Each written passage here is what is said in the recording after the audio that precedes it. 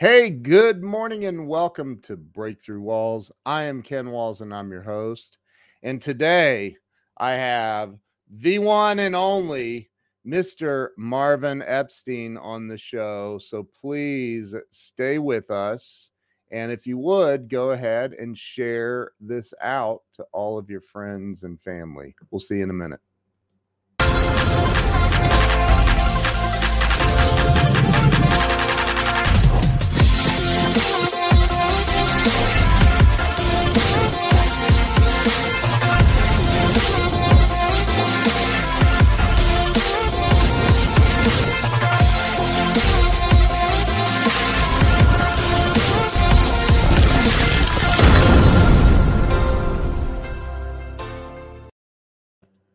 And we are back. Let me bring Marvin on.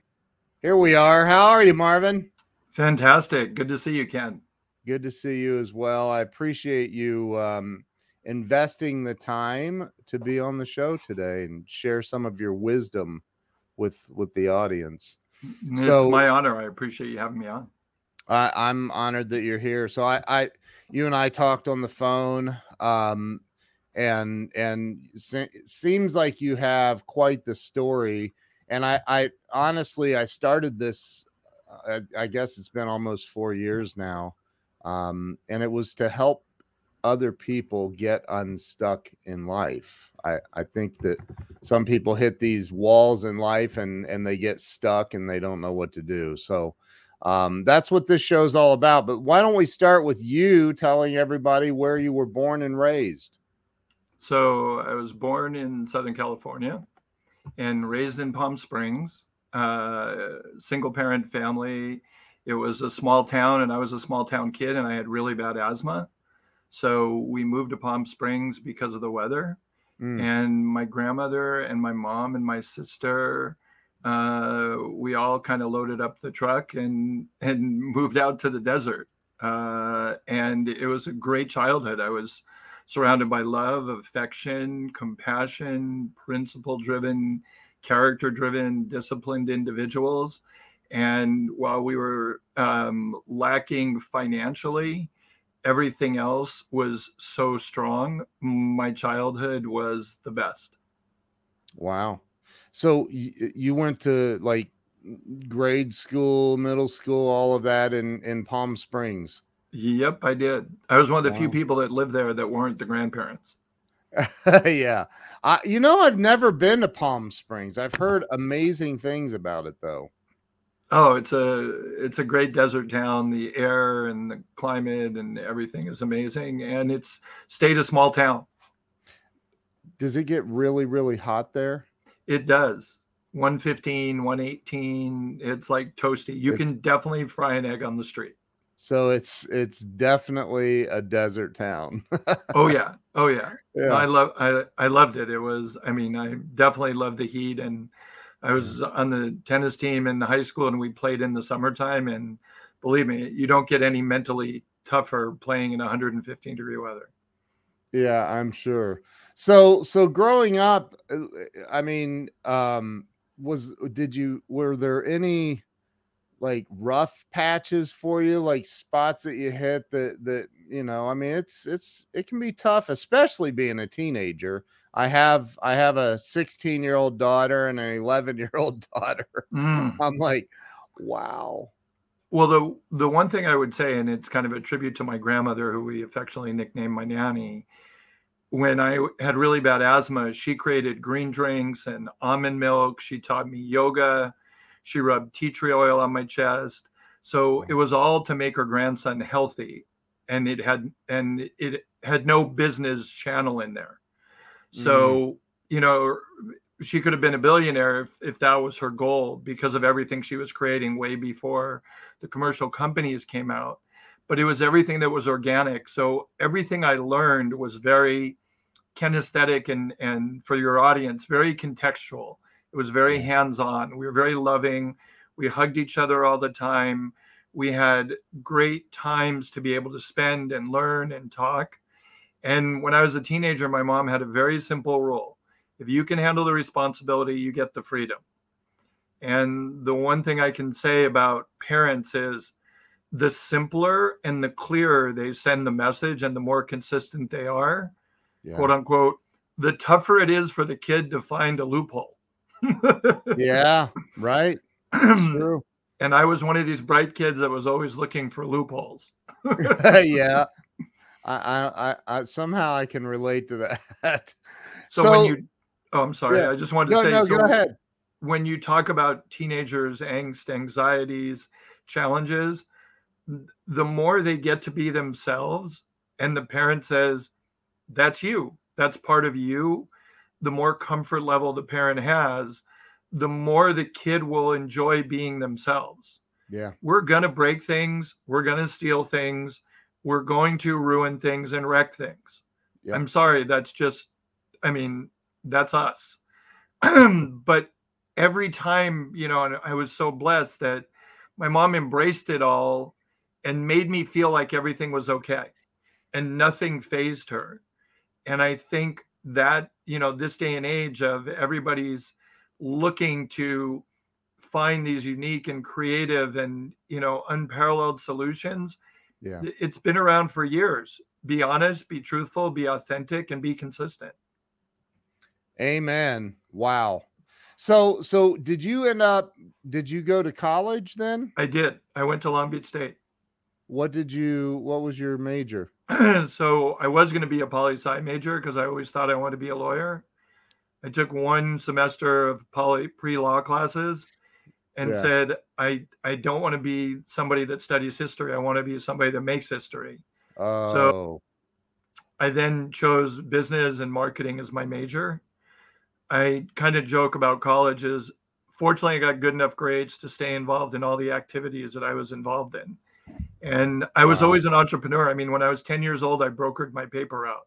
So I always was looking to be, I tell myself and other people that I'm the fantasy Tom Sawyer in my past life, Mm, and working smarter, not harder.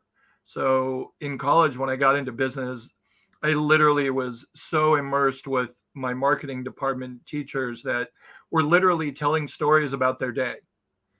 It wasn't the school book. It was literally listening to who they met with, what they were working on. And, I would just go up to the teacher afterwards. I said, can I take you to lunch? I want to hear more. And wow. when the American Marketing Association had their kind of executive branch, the role of the vice president was to recruit the speakers. And I was like, that's my role. I don't care about the presidential title. I want to be the one to meet all the speakers. And I printed Wow. business cards and I literally told him, I said, I just want to be able to take you to lunch one time once I know what I want. And every Wow. single one, because, you're the college kid with the wide eyed vision. They're like, of course, just call me. I said, okay, I'm calling you. And I called every single one of them and I told them, look, I'm the campaign manager for the student body president. And I want to talk about how do I get your support. And the long story short is I made Bank of America the title sponsor of our campaign. Oh my gosh. Wow. And that was in college. Yes, Wow. So so you went through college, obviously doing big things while you were there. Did you graduate? I did. I Okay. graduated with a BS. And Okay. believe me, there's a reason why they call it BS when you get a business degree. Well, I didn't go to college, but I've hired a lot of college graduates, and I've often wondered what are they teaching you in that like that's not real life, like real business, right? So what is so after college, where did you go from there? Well, I kind of jokingly say now, I ended up working for one of the people I met in college in an event marketing company. And then I started a hologram company with somebody that was part of that company as a spinoff. And, Oh, not to throw shade on people that are, not the most ethical, but I'm happy to mention his name, but I think for the appropriate conversation to stay positive, everybody's got an evil person in their life yeah. that comes into their life for a reason. And I would say when I was 21, I was an effing genius. And when I was 22, I was an effing idiot. And now I'm a recovering learning sponge. Right. So let's just say a fool and his money is soon parted. Yeah. And it taught me many lessons. First of all, it taught me a lot about myself. It taught me a lot about being true to myself and being aware of what my strengths are and what my weaknesses were, and knowing that they're always going to change if I want them to change. Again, the early 20s to mid 20s is I think quite often an interesting period of time for most of us. Yeah, I think men should like take that block and just not do anything for 3 years in the world. They should go on top of the mountain and study. I honestly, I think because I cut my teeth in door-to-door sales in my early 20s. I said when Brian Tracy was on the show, I said I think every kid needs to come out of high school and go knock on doors selling something for the first 2 or 3 years of life. I mean, then decide. So I have to tell your audience this was not a setup because you have no idea. When I basically lost all my money and I had literally a month to find a way to make $2,000 or I basically get kicked out of my place. Yeah. I literally went through the classified ads and all I did is look for jobs that I could make $2,000 a month. And one of them was in direct sales for a company called Gourmet's Choice. Wow. And you basically wear a chef's outfit and run around and sell dining subscriptions. And wow. I literally went into the office, them saying, "Why do you want to be here?" And I told this gentleman, Ed Tilden, brilliant man, I said, "I need to make $2,000 in a month. And that's what your ad says." And he said, "Well, it's a little more complicated than that." I said, "Not to me." I said, "I need to make $2,000 this month. Your ad says it, and I'm going to make sure I do it. Tell me what I need to do." So I'll give you kind of the short version because if you were in direct sales, you can relate. I took my direct sales hat and I took my marketing hat and put the two together and said, I can either go door to door one by one, or I can find a group. So when I got it, I basically told him, I said, "Look, my training program needs to end in time for me to make this much money. So what does it take for me to get out of training as quickly as possible?" He said, "Well, you need to sell 20 books. I said, "Okay, I'll go through one day of training. I want the next day to be my territory. And if I sell 20 books, I get to go on. If I don't, I'll go back into training." Wow. So I literally scoured the territory, looked for real estate groups, health clubs, insurance brokerage houses, everybody that had a bunch of people. And I went and basically charmed the receptionist and said, I want to, and you're wearing your chef's outfit, so it's a little disarming. Yeah. So first of all, you have to be out of you. Yep. You can't be in a suit and tie. So you have to feel entertaining and engaging. And so, they look at you and they laugh and you're a little disarming. I basically, instead of telling her what I was selling, I told her, who I was. Right. And I said, "Look, I said, you look like somebody that enjoys going to nice restaurants." And I just kind of casually picked out a couple of restaurants that were in the book until she realized she knew one. And I said, "Oh, that's a great restaurant." Because I've done all my research. I know everything about all the restaurants. Yeah. So I told her, I said, "I would love to take you, or I would love to give you an opportunity. I don't know if you have a boyfriend or not." "Oh, no, I don't." "Great. I would love to take you. And, if you like the restaurant as much as you think you do, I'm sure your boss would love it too. Maybe your boss would like to know more about what I'm doing." And then lo and behold, within 3 hours, I sold 30 books. And made your $2,000. Not only did I make my $2,000, within 30 days, I was basically Ed's regional manager for sales training. So you made a whole lot more than $2,000. Yeah. Wow. And for your audience, everybody does this. Yeah. It's intention to action. My intention was very simple. I need $2,000 in 3 weeks. My action was anybody that will offer that. And when I met Ed, Ed was authentic. He was clear, guy from Philly.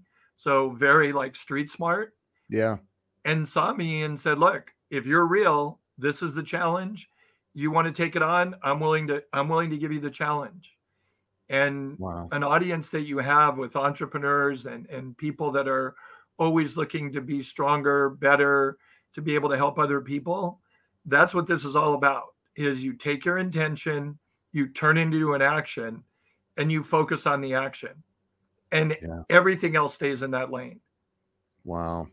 So how long did you do that working with Ed, right? Yeah. So I did it for 6 months. They Okay. wanted me to move to Denver and basically be a high ranking executive in the corporate world.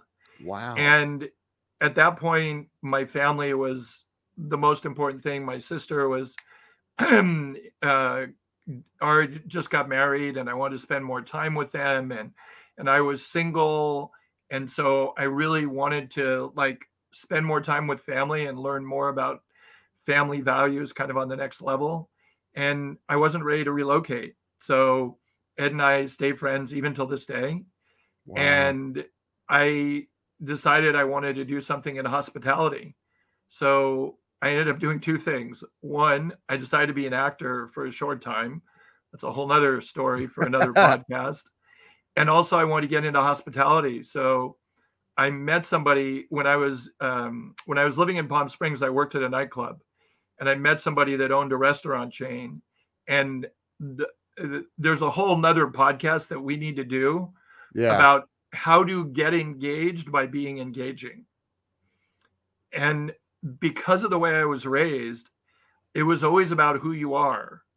And when you're younger, who you are is your strongest asset because what you do is basically probably nothing. Right. So I was a valet parker and I worked at the front door. And my goal was to meet every single person and Yep. find out what they do and be fascinated with what they do and see if there's something going on. One of them gave me his business card and he said, "Look, first of all, nobody knew how young I was because you're not supposed to be doing what I'm doing at that age. But in Palm Springs, nobody cared." How old were So you? I was just getting ready to ask what age range was this? 16. Whoa. Wow. And I could grow a mustache. Oh, wow. Wow. and Gee. and the expression of act as if. So look, I can act like a 16-year-old and they will treat me like one. Yep. Or I can act like the age they think I am and behave like one. Yeah. So when I engaged with them, and keep in mind, a lot of this had to do with the family dynamic because Yeah. mom took me everywhere and said, if you can handle the responsibility, you get the freedom. So in Palm Springs, it has its own dynamic. There's a lot of celebrities and a lot of, you Yeah. know, people of different, cultures and stages of life. And so I met like very, very high profile celebrities. It had nothing to do with anything other than these were people she encountered and was involved with. She was part of the Desert Museum Board, and she had Nancy Sinatra and Wallace Hannenberg and Dolores Hope, and these became like my family friends. I had Wow. no idea how famous they were. And there's a whole nother story about Frank Sinatra's bathroom for another day.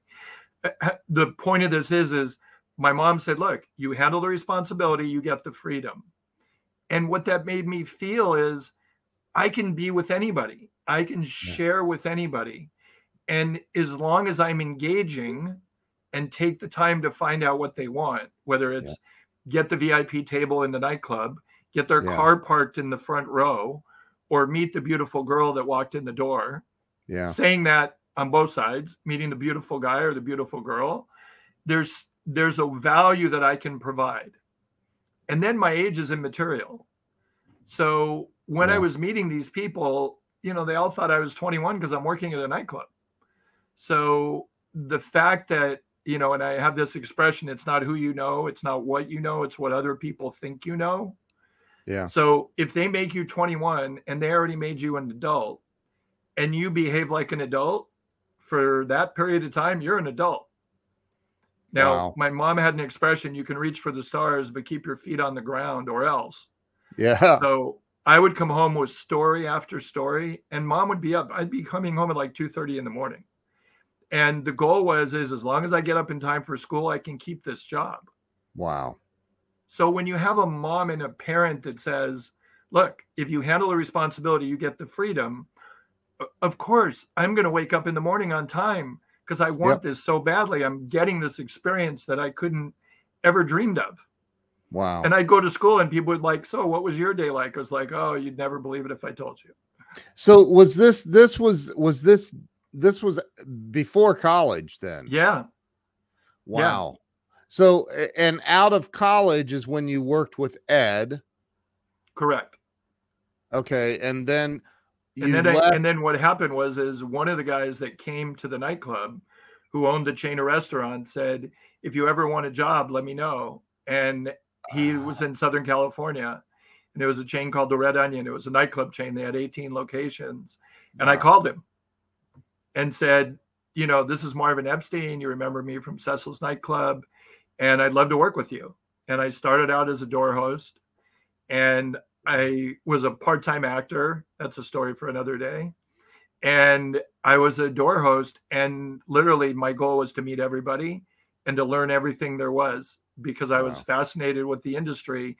And now I'm an older, quote unquote, an older adult where I'm 21. So now I can take all this knowledge I learned from 16 to 20-ish, because literally I would come back on the weekends from college and work at this place. Wow. So I was constantly networking, and I changed the word now from networking to integrating, because networking to me, as the word and the definition is, you're putting pieces together and you're creating a net, and there's all these different ways of explaining it. Mm-hmm. But the reason why I like the word an integrator is because an integrator is taking part of you and integrating it with part of them. A networker is taking what they want and figuring out how to give it to them, but it may not have anything to do with you. Right. So if you want to have something tangible to hold on to, you want to be an integrator. Yeah. You want to integrate. You want to be part of the fabric and part of the thread of everything. And to do that, you need to know who you are.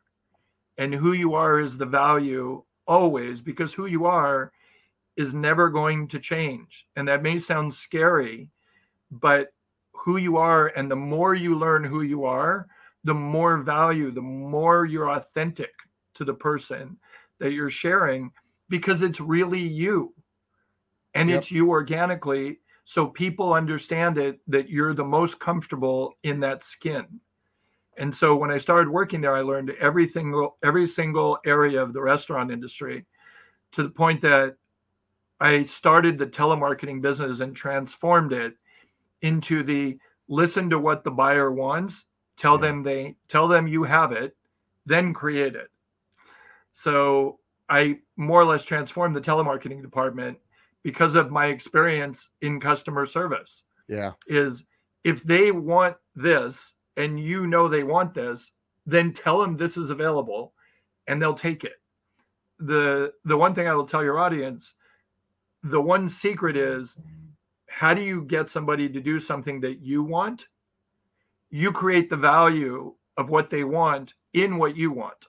So a fast example is, if Wednesday is happy hour day that you want to build, and everybody wants Friday because Friday is Friday, then when they tell you it's Friday, you say, you know what? I am so glad you didn't choose Wednesday, because Wednesday is packed. And their question is, really, Wednesday is packed? It's like, I can't tell you all the reasons why, but it's packed. And whew, wow, man, what a great Wednesday we have. And I'm so glad you didn't choose that, because literally I have maybe like 5 spots. And then you get their attention, like, really, Wednesday is that good? And by the time you get to your 5th phone call, you've proven the theory. Wednesday is now packed. And this is at the nightclub? Yes. That you're doing this? Yes. Wow. You're and before the internet and before social media. Yes. What's that? And before the internet and social media. Right. Wow. Yeah. That's interesting. I never thought that a nightclub would be telemarketing people. Well, they call up and they tell you, I see it's your birthday in the office and we'd like to invite you. But the challenge is how do you get people to come other than Friday? So then once I started building out Wednesday and Tuesday and Monday I then had a whole team. I recruited college kids because college kids, it's like Tom Sawyer paint fence. How'd you like to work at a nightclub? Yeah, right. Yeah. I'm not Right. 21. No, I know. How'd you like to work at a nightclub? Right. Right. So then once I built that out, then yeah. I was like, okay, now how do I entertain them? So I met with the DJ after hours and he taught me how to DJ. So then I became the happy hour DJ. Wow. Then I started talking to sponsors and saying, hey, look, we have a packed house. Would you guys like to give stuff away to an audience? And I'll make it easy. I'll bring the audience to you. So I had all these companies that were giving things away. So yeah, it was like sponsor this. And then all of a sudden I put up a banner for this. And then it just became a whole marketing side to the point that I was literally getting so many raises. My district manager, who till this day, unfortunately, he passed recently, Bob Marshall, he told me, Marvin, you've gotten so many raises. You're not getting any more raises. You either need to become a manager or it's up to you if you want to stay where you are. So I finally became a manager in the restaurant industry. Jeez. And how long did you do that? 7 years. So 7 years. So you had to, now you're approaching 30 or correct. Yeah. So where did things go after you left the restaurant industry or that business rather? So this goes back to, and I hope your audience will appreciate this. Say yes, and it'll all figure itself out. So I was quite successful in the restaurant industry because my district manager let me kind of make my own rules to how to get a bonus. Mm-hmm. And the bonus went from sales to profit and loss. So I created a whole program to create a very low turnover rate by basically turning the employees into owners. And this might be, a podcast again for another day. Yeah. But when you have when you have 18 to 21-year-old, 23-year-old individuals, good-looking people that are energetic, athletic, good communicators, you can make them owners very quickly and make them valuable and marketable. And so literally I would ask them, like, what career do you want to pursue? And then I would reach out to people that were experts at those careers. And I would have an employee of the month competition, and the employee of the month got to choose the industry they wanted. Yeah. And then I went back to that executive and said, hey, how'd you like to speak to potentially your newest employee? Because they're really passionate about finance or architecture or design or medicine. And I want to make you the spotlight speaker. So you're going to come and you're going to talk about your specialty. And I'm going to set up a separate luncheon with this individual. So it's a win for the employee and it's a win for the speaker. And what I took that to do is realize that if you say yes and you give somebody pride of ownership, they will take on a new persona. So I was making very, very good money. And when I got out of that industry, I was kind of, as they say, sipping a martini, enjoying the ocean. Yeah. And my mom basically said, you're being lazy, annoying, and irresponsible. And I don't know what happened. You said you were going to be here an hour ago and it's 2 hours. And I realized that, when I was out of that industry, my discipline kind of went out the window and I felt like, I don't have any responsibility and it's okay. So she said, you need to get another job. You need to be doing something. And I saw this ad for World Cup soccer and they're looking for volunteers. And I know you like sports. World Cup soccer. Yes. I did not anticipate the story heading this direction.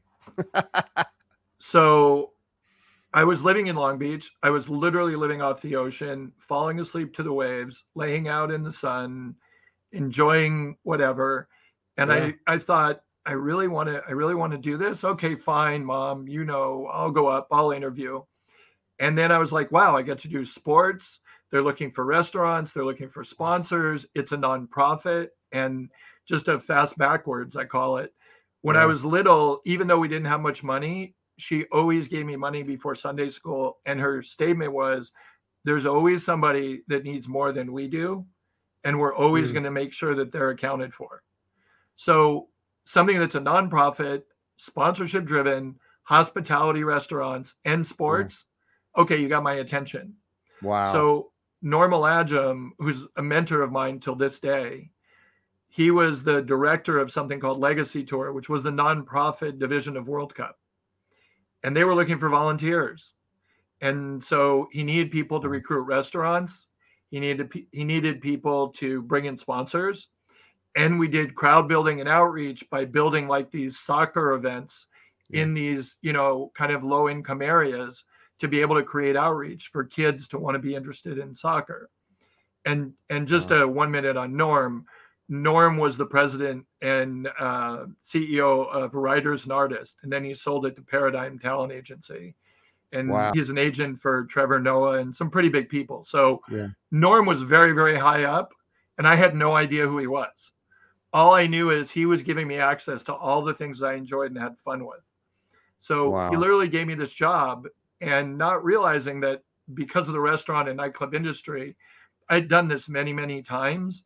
Mm-hmm. So he gave me something that he thought was going to take like 3 or 4 weeks, and I did it in 3 days. And I say this with not just confidence, but with something I think your audience will appreciate. When you accomplish a goal, you can raise your hand and cheer yourself on. That's great. But the real question is you accomplished a goal that has more to do. What's next? So I literally was the what's next person.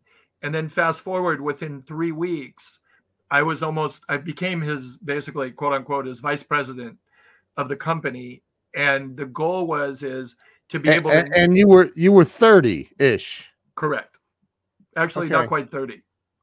I want, if I may jump in real quick, I want to interject something that I'm seeing as a very common denominator in to this point in your story. And that is, you must have been and are an unbelievable salesperson. You were in sales. So you can call it sales. I call it storytelling.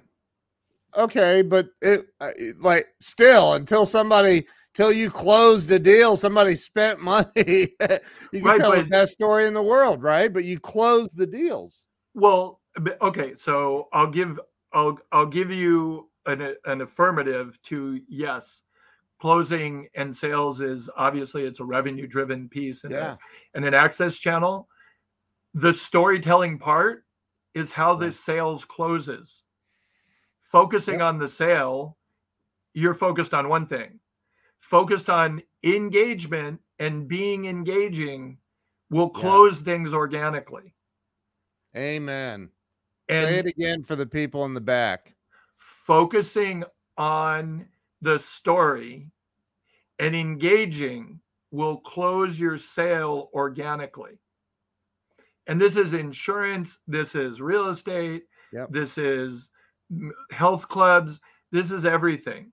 Relationship capital in 17 exclamation points. Build the relationship. Build the relationship. Amen. And when you're not sure what I said in the back, build the relationship. And the value of building the relationship is a foundation. Because now you've built, like Norm and I are friends till this day because we built a relationship. It wasn't about mechanically accomplishing the goal. It was, who are you and how do I provide value and how do we engage? And what ended up happening was, because we were so successful, and another one of my mentors, Kathy Sharp, who actually, she wrote a book right before COVID called Reinvent Your Life. I recommend everybody read it. Kathy and I then ended up working together after World Cup. She was brilliant. She had a PR and marketing company. And again, all I wanted to do was follow her around and learn. I knew nothing about PR.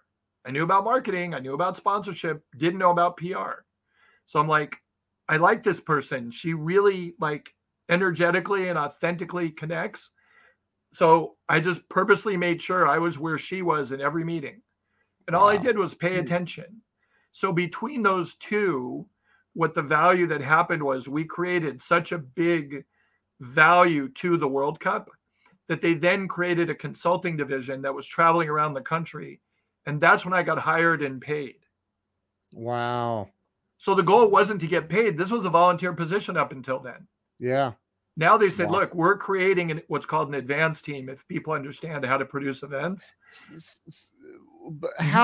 So how long did you do that as a volunteer position? 4 weeks. 3.5. So, well, I was going to say, how in the world did you pay your bills? Or, but also in the restaurant industry, fortunately, I did quite well because I leveraged the bonus and was financially. The issue wasn't financially; it was how to become a more responsible adult. That was my mom. That was my mom's message.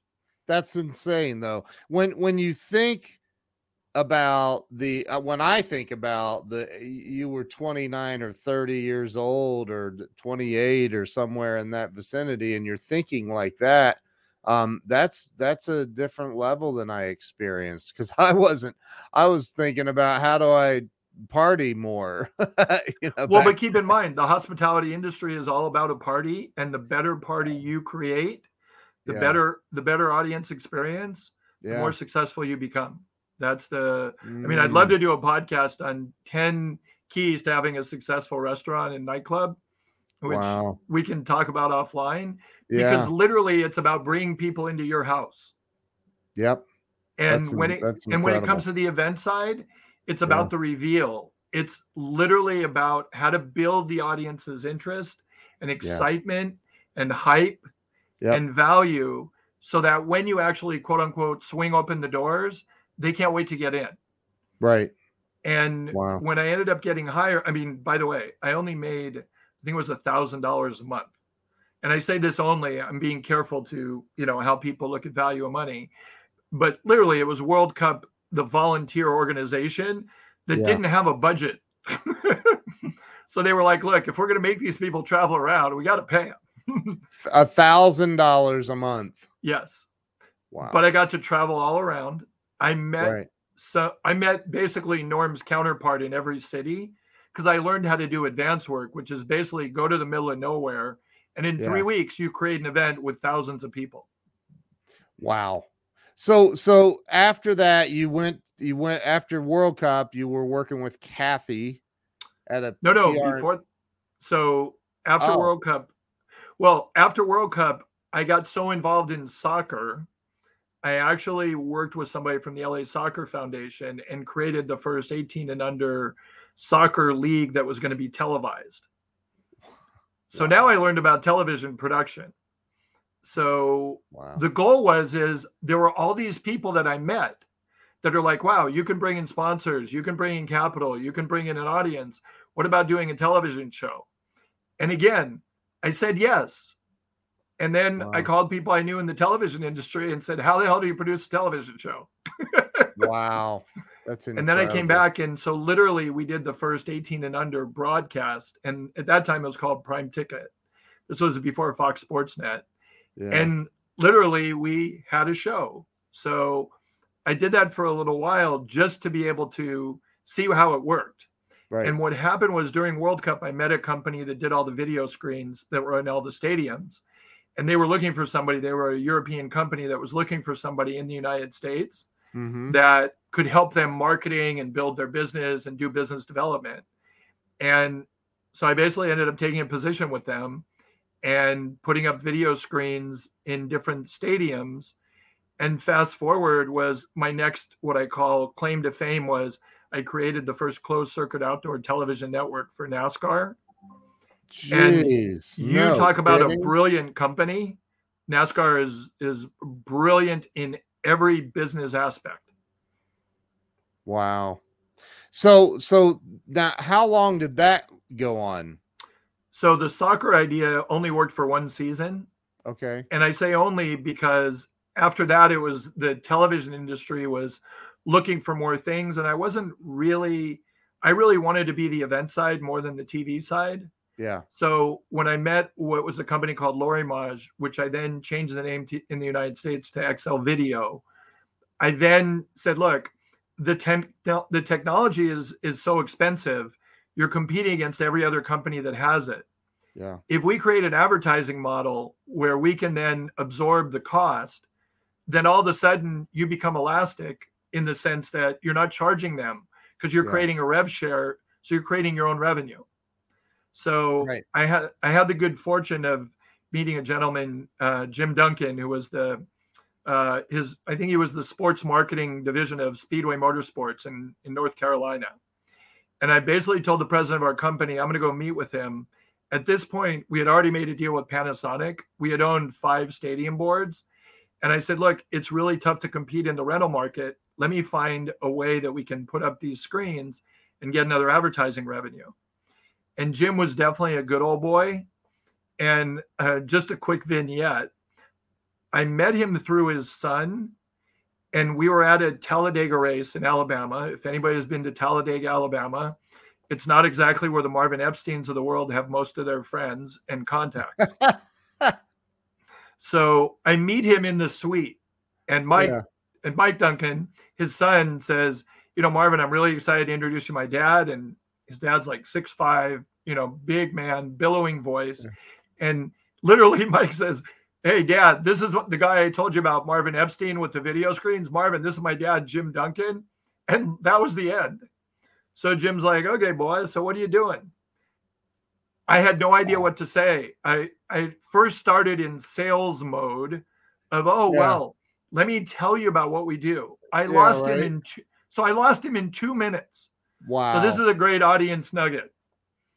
He literally, what I call, was cordially dismissive. Like, well, good for you, boy. Keep it up. Keep up your success. Walked away and talked to probably Coca-Cola or whoever. So I was like, okay, that didn't work out well. So I literally paid attention to how to get his full attention. He walks out of the room. I follow him. I then see he's going to the men's room. I'm going to have his undivided attention there. Wow. So I literally followed him into the men's room. Jeez. And I said, look, I really appreciate meeting you.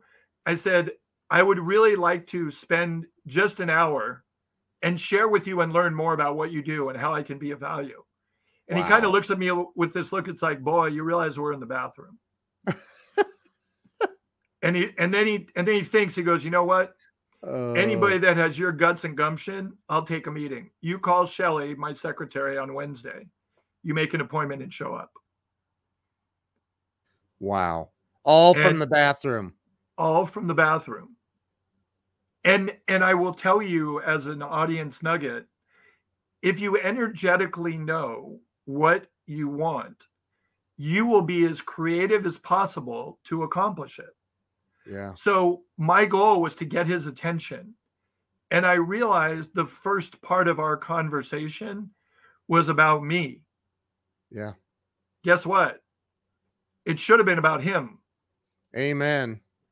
So, man, I think I honestly think that if people could get that and keep that, not just get it for a moment, but get it and keep it, that it could change most people's trajectory of their careers, their lives.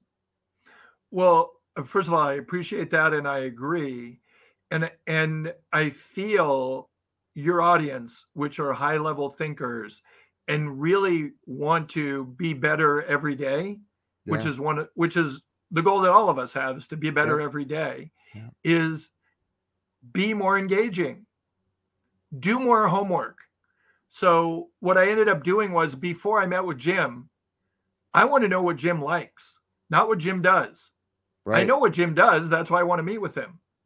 I want to know what Jim likes.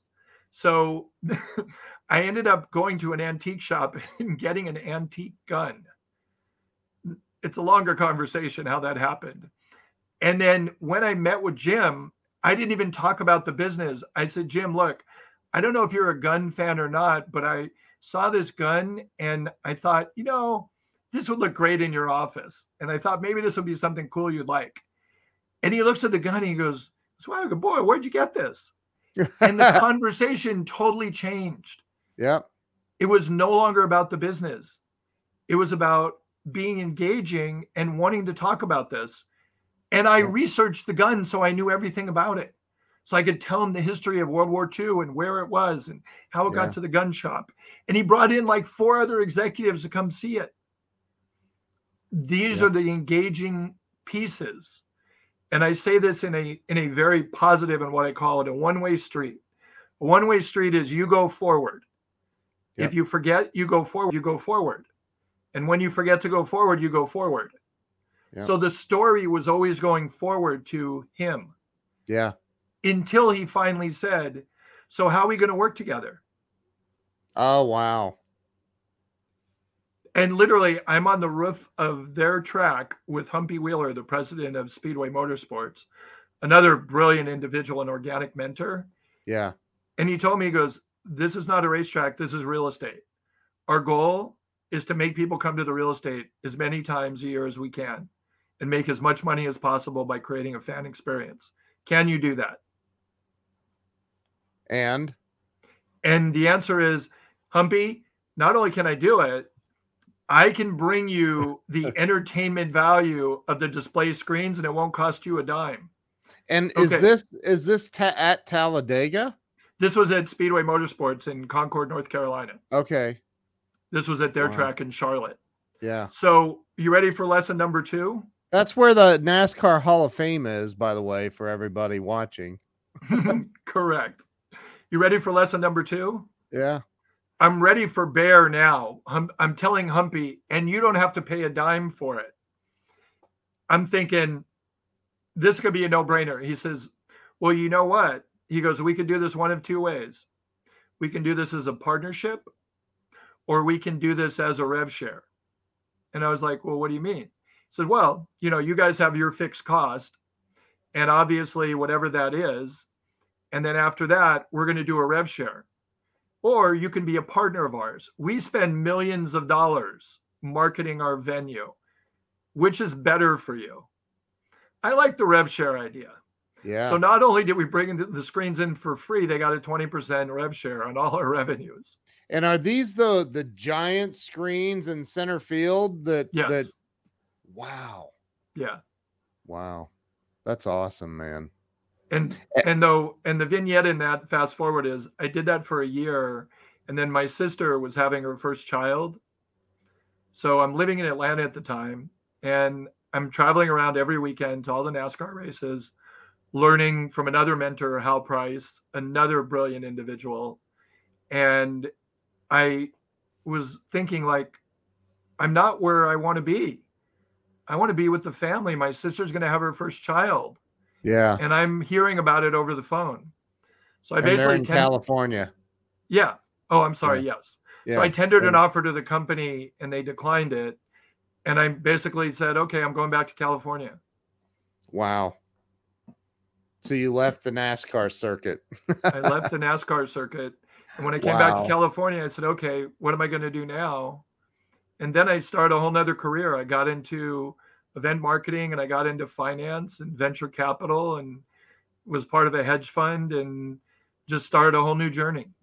And again, it's saying yes and figuring it out. What I will say, though, is I met some people that I realize, and this is hopefully something that's of value to understand the authenticity of people.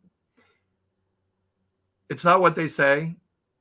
It's what they think you want to hear. Mm. And a lot of people told me what I wanted to hear. And then I realized their actions were different than what we were actually accomplishing. And part of the reason why I got out of finance is because I realized it wasn't an honorable group of people I was involved with. I learned a lot, right? But I also realized that this is not something I want to be associated with. This is not how I want people to recognize me. Wow. And then fast forward, I met a gentleman, Eric Stotz, at kind of this high-level CEO roundtable, and he was talking about this organization he just started for entrepreneurs called Karma International. And it was about who you are, not what you do. And I was like, I'm in. And that was like the next stage of my journey. And Karma started in 2006. Wow. And what is your role as executive vice president of Karma? So my focus is two things: business development and philanthropy. Okay. And building out both sides, which is basically building out the membership, bringing in strategic partners. I create a whole speaker series. And actually, one of my Karma members invited me to speak at Harvard. And Wow. and my public speaking career gets launched kind of organically. Another gentleman, Mike Kostash, was a teacher at Pepperdine, and he invited me to speak at something called the Business Academy, which, by the way, all your speakers, we're doing this again. This is a reunion this summer at Pepperdine Wow. University, and Ken, I'll share all the information with you. Wow. So we created kind of our own group of speakers, and I was one of them. And then one of the other Karma members said, I really liked your talk. Would you be interested in speaking at Harvard? And I was like, yeah, by all means, of course. I would have never got approved to go there. I would have never Yeah. got accepted. I'd love Right. to speak there. And the cute story there is when I got accepted to go, it was Mother's Day weekend. So I asked two questions. One is, can I bring my mom? And two, can I invite other speakers? So Mm. I engaged other people that I knew, also Karma members that I knew were speakers, said, how'd you like to speak at Harvard? Little Tom Sawyer paint the fence. And they said, that'd be great. And I said, and by the way, I'm bringing my mom. It's Mother's Day weekend. One of the other Karma members, Shervin, says, you know what? I'm bringing my mom too. So I want Wow. everybody to understand this whole kind of vessel is about literally engaging and being engaged. Yep. And just saying yes. Because the yes is the start. And taking that intention, and this is actually one of my goals for 2022, is shortening the gap between intention Yep. and action. So if I think about it and I want it to happen, how quickly can I make it happen? I did, Marvin, I did a live stream on this last night. Talking about, like I said, and we're friends on Facebook. So, but I mean, I was like, I know what's holding most people back, and you know this. Successful people make decisions now. They don't hem haul is what we say in Ohio. They don't like they don't put all this time into the decision making process. They make the decision whether it's right or wrong. Like they just go take action. And okay, if we're going to screw up and fail, let's do it and do it fast and move on. And either way, you have a great story. Right. Exactly. My failure with the hologram company is still a great story. I drove to Phoenix I drove home from Phoenix last week back to Ohio, and I stopped at a gas station. It's the most ridiculous thing. I'm putting my credit card in the gas pump, and I'm like, it kept saying won't read it, and I'm like, what is wrong with this stupid gas pump? So I go back in. Or I go inside, I tell the woman, your gas pump's not working. She comes out, she's this older lady. She goes, what do you mean? It's worked for everybody else. And I'm like, well, it's not working for me. I don't know what the problem is. And so I was putting the credit card in the wrong way. It wasn't reading the strip. And I looked rule at her number and one, it takes a senior moment for a senior to fix. I know. And so I went to the bathroom afterwards and I go, hey, you know what? Now you got a story to tell about some moron from Ohio. But anyway, it was just funny. And I think that you know, what you're talking about is that, I mean, it's making authentic, real connections with people and not worrying about the sale outcome as much as the friendship, the relationship. Well, and when you build the relationship, and after my talk at Harvard, I then had somebody else that saw it and said, how'd you like to do a TED Talk? And my answer was yes. Amen. So it's a longer conversation, but for the purpose of the time constraints, I auditioned. I ended up getting accepted. And the audition process with one of the judges, Harry Singa, who's another organic mentor, pulled me aside and said, you did a great job. You need to focus on one element, because my talk at Harvard was about humility, integrity, and passion. And he said, for a TED Talk to be successful, you need to choose one element. And it was a no-brainer for me. I said, this is going to be about humility. I already know this. And so I did a TED Talk on humility, and I was vulnerable. which I think is a key ingredient to anybody that wants to be a good public speaker. Yeah. I was authentic and I was real. Yeah. And then fast forward, one of our fellow Karma members, Andrea Albright, who owns Beverly Hills Publishing, she saw it and said, "Are you ready to write a book?" And it's right there behind you, it looks like. Yes. There's a few. Yeah. So I said yes. Yeah. Had no idea what I said yes to, but I said yes. And then she created an amazing business model of how to write a book in 90 days, which is one of the values, but it's really a strategy. And I embraced it heavily, understanding it. Yeah. And fast forward, after the book came out right before COVID, again, it's about engaging and being engaging. I said, "Look, Andrea, I know we can't do a book tour now. I know we can't do traditional marketing. How can I help you? How can I service you? How can I be of value to your company? Because you got me a book published. And even if it's sitting on a coffee table, I want to redeem and re-engage and reciprocate that value." And fast forward, we stayed in touch. We continued to build value. And now we're business partners. That's so awesome. Can you hold a copy of the book up so people can see it? We got to show off your book. Humility Branding.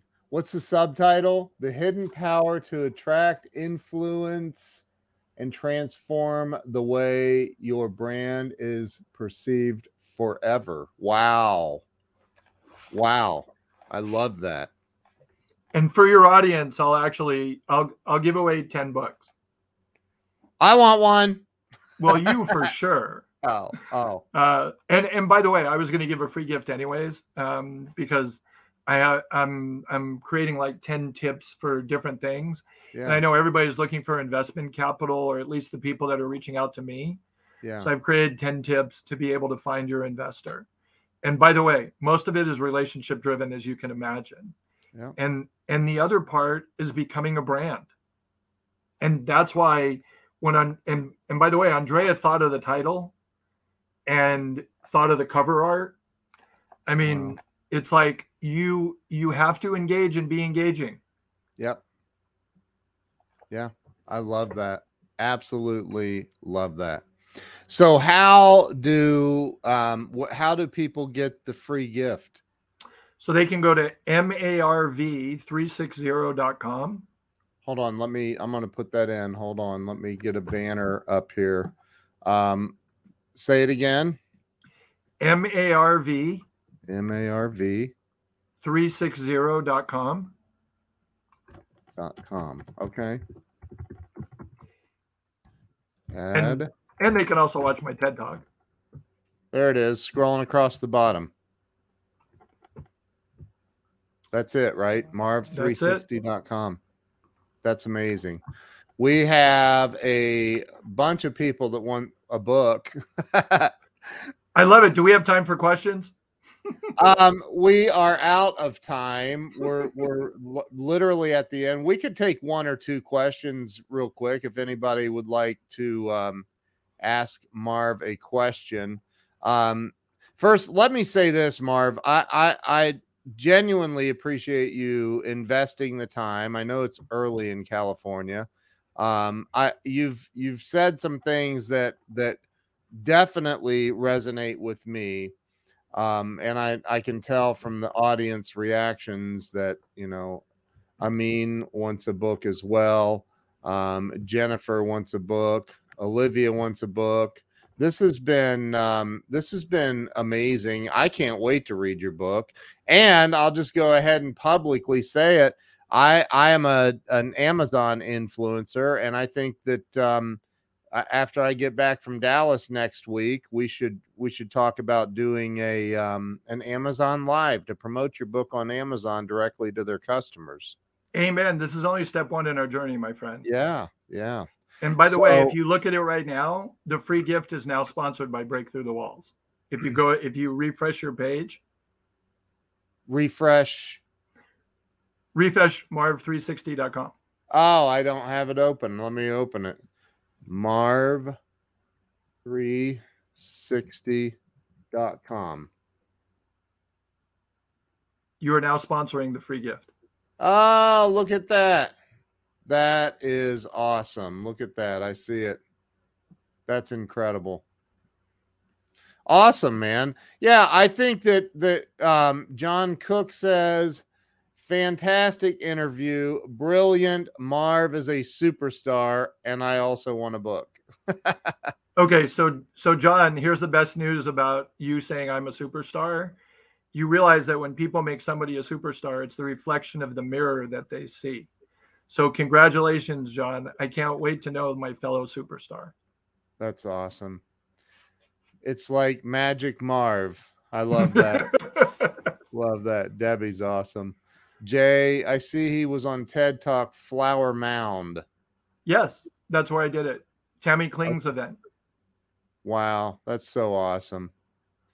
So, Marv, listen, I appreciate you coming on and spending time. If you would stay with me, we'll finish up here. But by all means, I feel bad we don't have time for Q&A. Oh, it's all right. You know what? This is the first step in our journey. I love it. We can do a lot more. If you have any questions, feel free to put them in the comments. Reach out to me. Reach out to Marv directly. On Facebook is a great place to start a conversation. But listen, I appreciate you and everybody watching. Go over to Marv360 and .com and pick up the free gift that he's giving you. And Jay says he lives in the town right next door. Oh, that's awesome. I love it. That means awesome. His weather looks like my weather. Jay is a really good friend of mine and a nationally syndicated radio host that was with ABC Radio for a long time. So Jay's a great man. Great. I just spent a bunch of time with Jay in Dallas, a few days actually. So anyway, so Marv, thank you so much. I appreciate you. Thank you to everyone who's watched. If you did not share this out, shame on you. We will publicly shame you. I'm kidding. Just if you would go ahead and share this out, we'd be very, very grateful for that.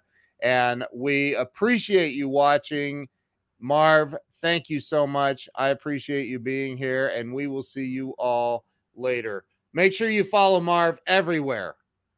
Thanks so much, Jay. Say yes, and I'm ready for the next journey. Thank you. Bye-bye.